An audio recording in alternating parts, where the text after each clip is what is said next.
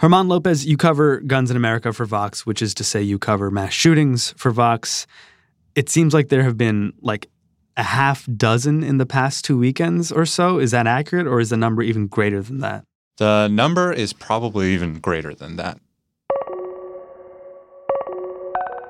Certainly, a few specific shootings have gotten attention. So we had the shooting in Gilroy, California. At least 4 people, including a gunman and a 6-year-old boy, are dead after chaos broke out at a garlic festival in Gilroy, California. There was also the El Paso one this past weekend. At least 20 people were killed and 26 injured Saturday morning at a Walmart packed with back-to-school shoppers in El Paso. Today, 2 more of the victims wounded in the Walmart shooting Saturday in El Paso have died, bringing the death toll in that attack to 22. And then there was also the Dayton one this past weekend. 9 people were killed and 27 injured before police officers shot the gunman to death just 30 seconds after the attack began.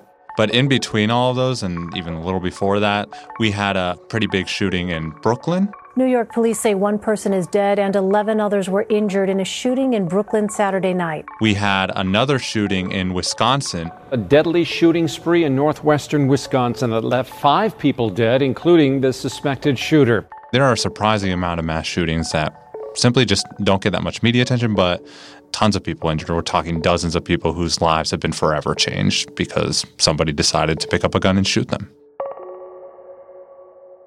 What exactly is the metric again of a mass shooting in America? So the metric I rely on comes from the Gun Violence Archive, which essentially measures any mass shooting where 4 or more people were shot but not necessarily killed, excluding the shooter. By that count, we've had 250 plus mass shootings just this year. But the reason we're talking about mass shootings right now as a country is because of this shooting in El Paso, Texas, it feels like. What happened in El Paso this weekend? So in El Paso, a gunman walked into a Walmart and started shooting randomly. He ultimately is killed, as of today, 22 people and injured at least 20 others. Based on what we know, his motives were linked to white supremacist views. So he had posted a manifesto online suggesting that people from Mexico were invading the country and that Latin people were invading the country. He also referenced the New Zealand attack, which was also another white supremacist attack earlier this year. But the simple story here is, once again, somebody picked up a gun, walked into a public space, and shot a bunch of people. You mentioned the shooter's manifesto. It's 3 pages of hatred against immigrants and people, viewed as basically invaders to the United States. It's a wildly anti-immigrant manifesto.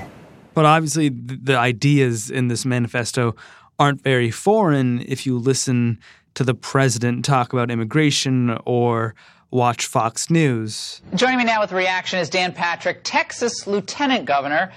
Dan, your state has been completely overrun by this illegal invasion. I think calling anything but an invasion at this point is just not being honest with people. Is this a major escalation of anti-Latino sentiment in this country? Yes, we have seen more of these kinds of hate crimes start to bubble up, but this seems to be one of the deadliest ones at least. And the FBI has said explicitly that it is looking into this shooting in El Paso as an act of domestic terrorism.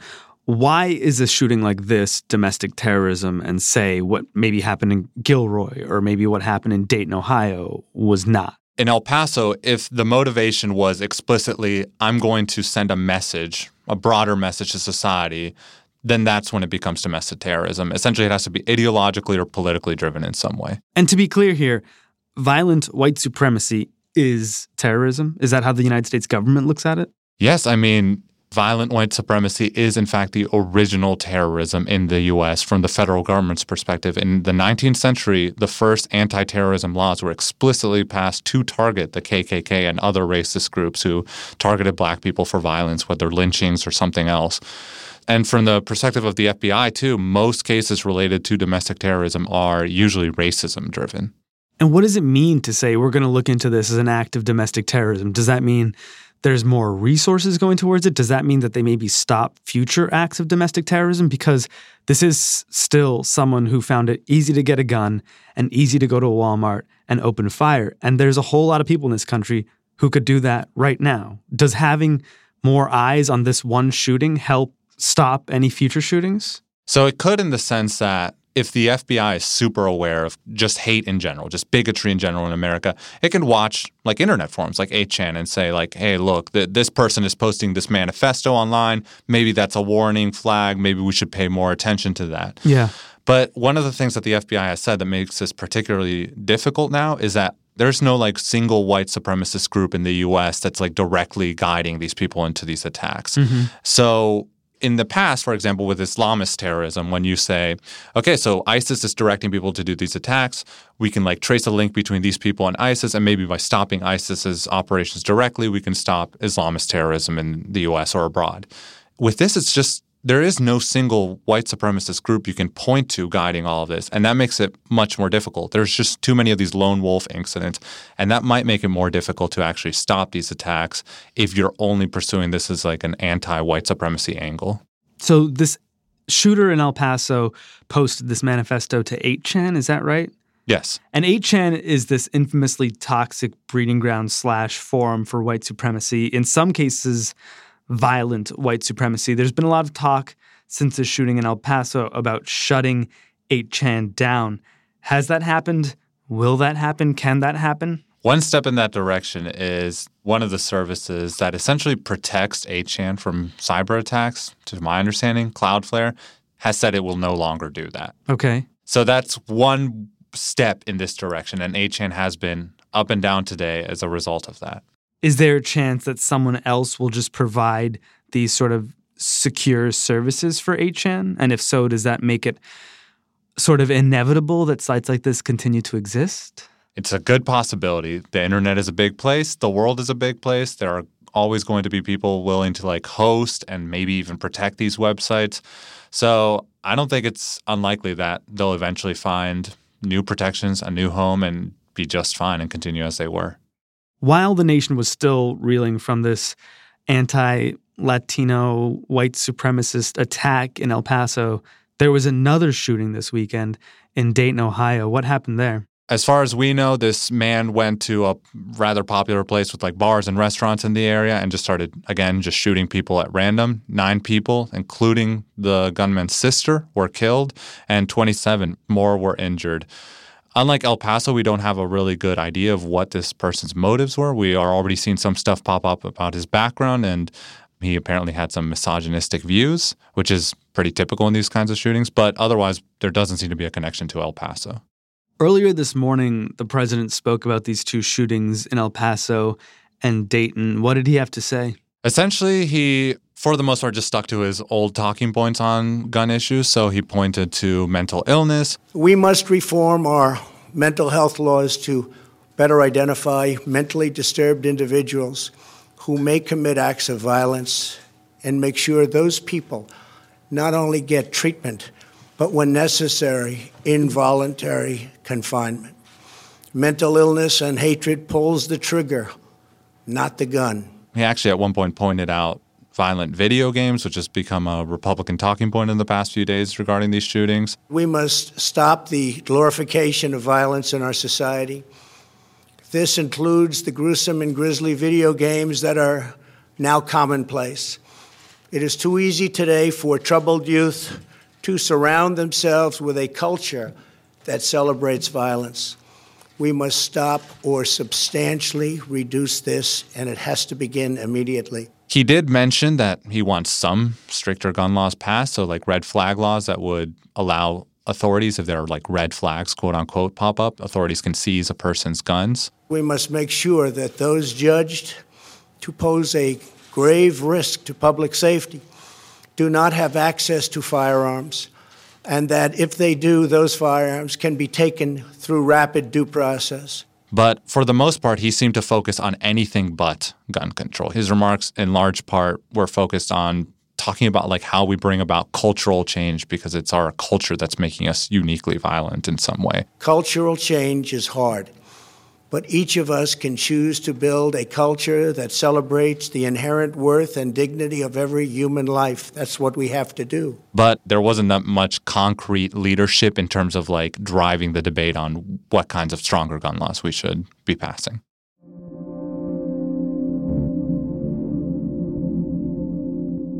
I will make sure that we get universal background checks passed, the assault weapon ban, that we do something about magazines. What we're doing hasn't worked because we haven't had a system in Washington capable of delivering what the American people have told us they want.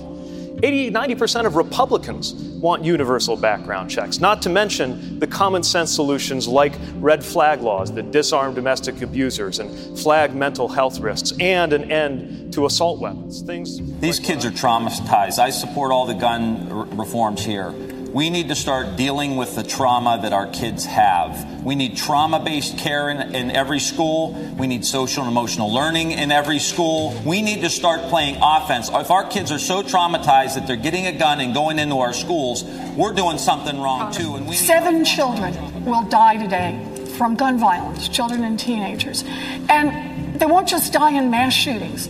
They'll die on sidewalks, they'll die in playgrounds, they'll die in people's backyards. Gun violence is a national health emergency in this country, and we need to treat it like that.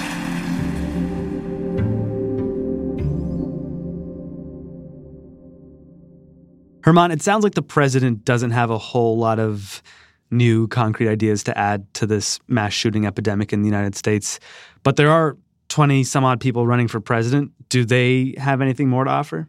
They have some ideas. So in general, when this comes up at Democratic debates, the Democrats are really focused on the same things we've essentially heard for the past 25 years on gun violence, which is universal background checks and assault weapons bans, and maybe some like other restrictions on people who are showing like red flags. Yeah. I should say there have been some of the people running for president, some of like the mid-tier and lower-tier candidates have proposed more aggressive things. So like Cory Booker suggested a licensing scheme. So just like with a car, you have to get a driver's license. You would have to get a license to buy and own a gun in the U.S. And we did an episode about this with you, focusing on Massachusetts, where they have a licensing program that actually helped reduce gun violence. Right, yeah. There's very good evidence that this licensing system would be more effective than just, say, universal background checks, for example. So would any of these ideas, mandatory background checks, licensing system, assault rifle ban, have stopped the El Paso shooting, the Dayton, Ohio shooting, the Garlic Festival shooting in Gilroy? I think the answer is, unfortunately, probably not. The problem is that the U.S. has so many guns out there, and they're so easy to get. And even if your state specifically makes it difficult, you can just cross state lines and buy guns elsewhere. This happens a lot in New York. People go to Virginia. People go from Illinois to Indiana to buy guns. And that means that at the end of the day, these people will probably find a weapon somewhere. That doesn't mean that these other measures are completely ineffective. They maybe would reduce the death toll in some of these situations. But in general, if somebody wants to get a gun in the U.S., it would probably still be possible. So if these types of plans wouldn't stop these shootings that we saw over the past few weekends, what should Democrats be talking about? Well, just as Democrats have been talking throughout this whole primary process about a Green New Deal, Medicare for all, they've been talking really ambitious ideas on all sorts of policy areas. They should essentially try to think a little bolder on guns. Basically, Democrats need a Green New Deal, but on guns. So what would a Green New Deal for guns look like? So I think one is just a much more rigorous licensing system, even above what Cory Booker is suggesting. Okay. 2 is banning certain kinds of firearms that we haven't talked about banning, such as handguns or semi-automatic weapons. Okay. Those are the majority of, handguns in particular, are the majority of guns used in gun violence.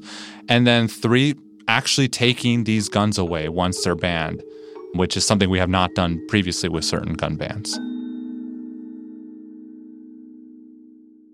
So I feel like that could be confusing because those sound like things that have been tried or have been proposed. Let's start with the licensing.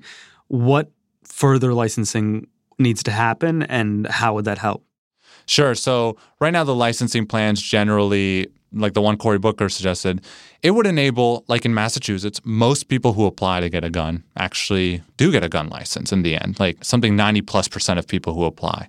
The question we would have to ask is if we want to put higher standards on getting a license. So in the UK, for example, and in Japan as well, just self-defense is not a good enough reason to get a firearm. Yeah. In the U.S., for constitutional legal reasons, according to the Supreme Court, they say that it is enough to get a firearm. Maybe we should reconsider that. Maybe like politically, ethically, morally, that's not a good idea. It's led to all these guns in the U.S. And that's the kind of thing I mean when I say a more rigorous licensing system. It's like, yes, the licensing system is good. There's good research behind it, but maybe it should have even more hurdles involved. Okay. And how about taking away handguns? That feels like antithetical to the American way. Sure. But I would just point out that actually in the 60s and when Americans were polled on this, a majority said that, with the exception of like cops and other people who like literally use handguns in their profession, they were okay with essentially a handgun ban based on Gallup's polling. That changed over time. But the point here is, even though assault weapons get a lot of attention, particularly due to these mass shootings, most gun violence is done with handguns. We're talking about like everyday shootings. We're talking about suicides, which still make up a majority of gun deaths. Those are usually done with just normal handguns and typically semi-automatic handguns. And the third thing you said would be even more controversial, I feel, which is actually taking guns away. Sure. Yes. Like back in the 90s, we banned assault weapons for 10 years. But when we did this ban, we did not actually take away people's assault weapons. We didn't ask people to bring them in and give them market value like New Zealand and Australia have done with guns when they banned them. It was just a ban on future sales. Right, exactly. And that meant that there were just still a bunch of these assault weapons around. And as a result, the research on this has found that this assault weapons ban didn't seem to have much of an effect on overall levels of gun violence. Might have made mass shootings a little less deadly. The evidence is kind of mixed on that, but otherwise it didn't have a big effect. And if you talk to researchers and experts, it's because, first of all, there were loopholes in the law, which creates all sorts of problems. But even beyond that, it's just the assault weapons that remained out there were still pretty accessible to people. That's why it's important to take this other step. It's not enough to just ban firearms. If the U.S. has more guns than people, then at some point you have to actually drain some of those guns out of the system. A background check, a rigorous licensing system, even bans might do this over time. But if the idea is to immediately reduce gun violence in the U.S., then maybe that's something we should start seriously talking about, is actually making sure that there are fewer guns next year in the U.S. And this has worked in places like Australia, who did like a massive gun callback after a mass shooting? Yeah. In the 90s, Australia had this pretty big mass shooting. And pretty quickly, the conservative government there said, okay, no more. This is ridiculous. We've had a few mass shootings besides the one that really drew attention at the time. And they banned a bunch of certain kinds of firearms, particularly like semi-automatic rifles. And the government said, okay, you have to bring your guns in. We'll buy them back at a certain percent of market value, and then they'll just be destroyed. In the end, the Australian government seized hundreds of thousands of guns, and essentially the research suggests that this worked, that this reduced the number of gun deaths, particularly in the places where more guns were bought back. But now you're really talking about something that a lot of Americans would disapprove of. You're talking about something that politicians can run a campaign against. And they especially want to take away your guns. You know that. They want to take away your guns. You better get out there and vote. You better get out there and vote. What is public opinion like on a gun buyback program or actually banning guns like handguns, which people will say, I need for self-defense. I need to protect my family. So yeah, there's no doubt about this is an extremely unpopular idea in general in the U.S. Yeah. Most people, depending on the polls. Even Democrats at the debates are saying, I'm a gun owner, I'm a son of a gun owner, I'm a daughter of a gun owner, like, my child is a gun, whatever. Kamala Harris says, I am a gun owner, and I own a gun for probably the reason that a lot of people do, for personal safety. They always phrase, this is always how the debate is phrased, like, we still respect the Second Amendment. We still want you to be able to buy a gun if you're responsible. Responsible gun owners are fine. Yeah. So on and so forth. But yeah, I think what is important to note here is I don't actually think this is going to happen tomorrow. I don't think this is that. I promise it ain't happening tomorrow. It's definitely not happening tomorrow. It's probably not happening in 2020, even if after 2020, if Democrats take back the White House and Congress. It's not going to happen. But the thing we saw in the past few decades is important to remember here, because we were at a point in the 60s where very strict gun regulations as today's standards seemed reasonable to most Americans. So that changed over time because the National Rifle Association, the NRA, became a really political organization. It went through a lot of changes in the 70s, and it really started lobbying. Politicians, the public, started doing these massive campaigns, got in law journals saying that the Second Amendment defends an individual right to bear arms. and so on and so forth, and really shifted public opinion. When you see that, it makes you think, could the same thing in the reverse happen?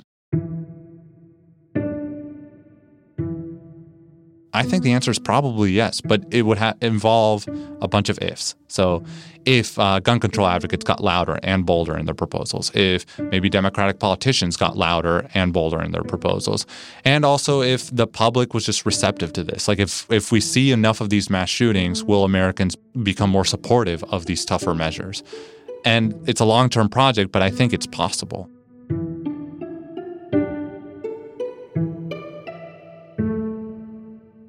But what's it going to take, Herman? I mean, there was Sandy Hook, Never Again. There was the March for Our Lives. There was all the enthusiasm around the Parkland kids. They toured the country. It felt like there was a moment there. And here we are again. What does it take to get lasting effort on this issue? It seems like it ebbs and it flows.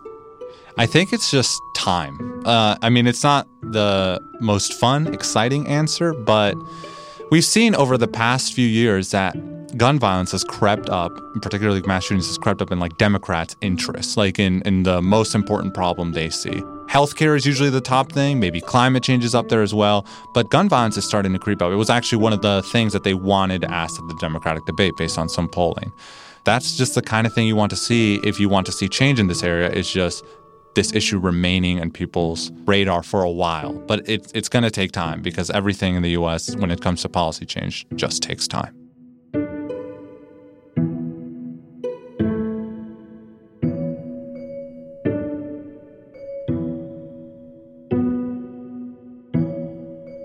Herman Lopez writes for Vox.com. That's where you can find his piece that fleshes out some of the ideas he discussed on the show today.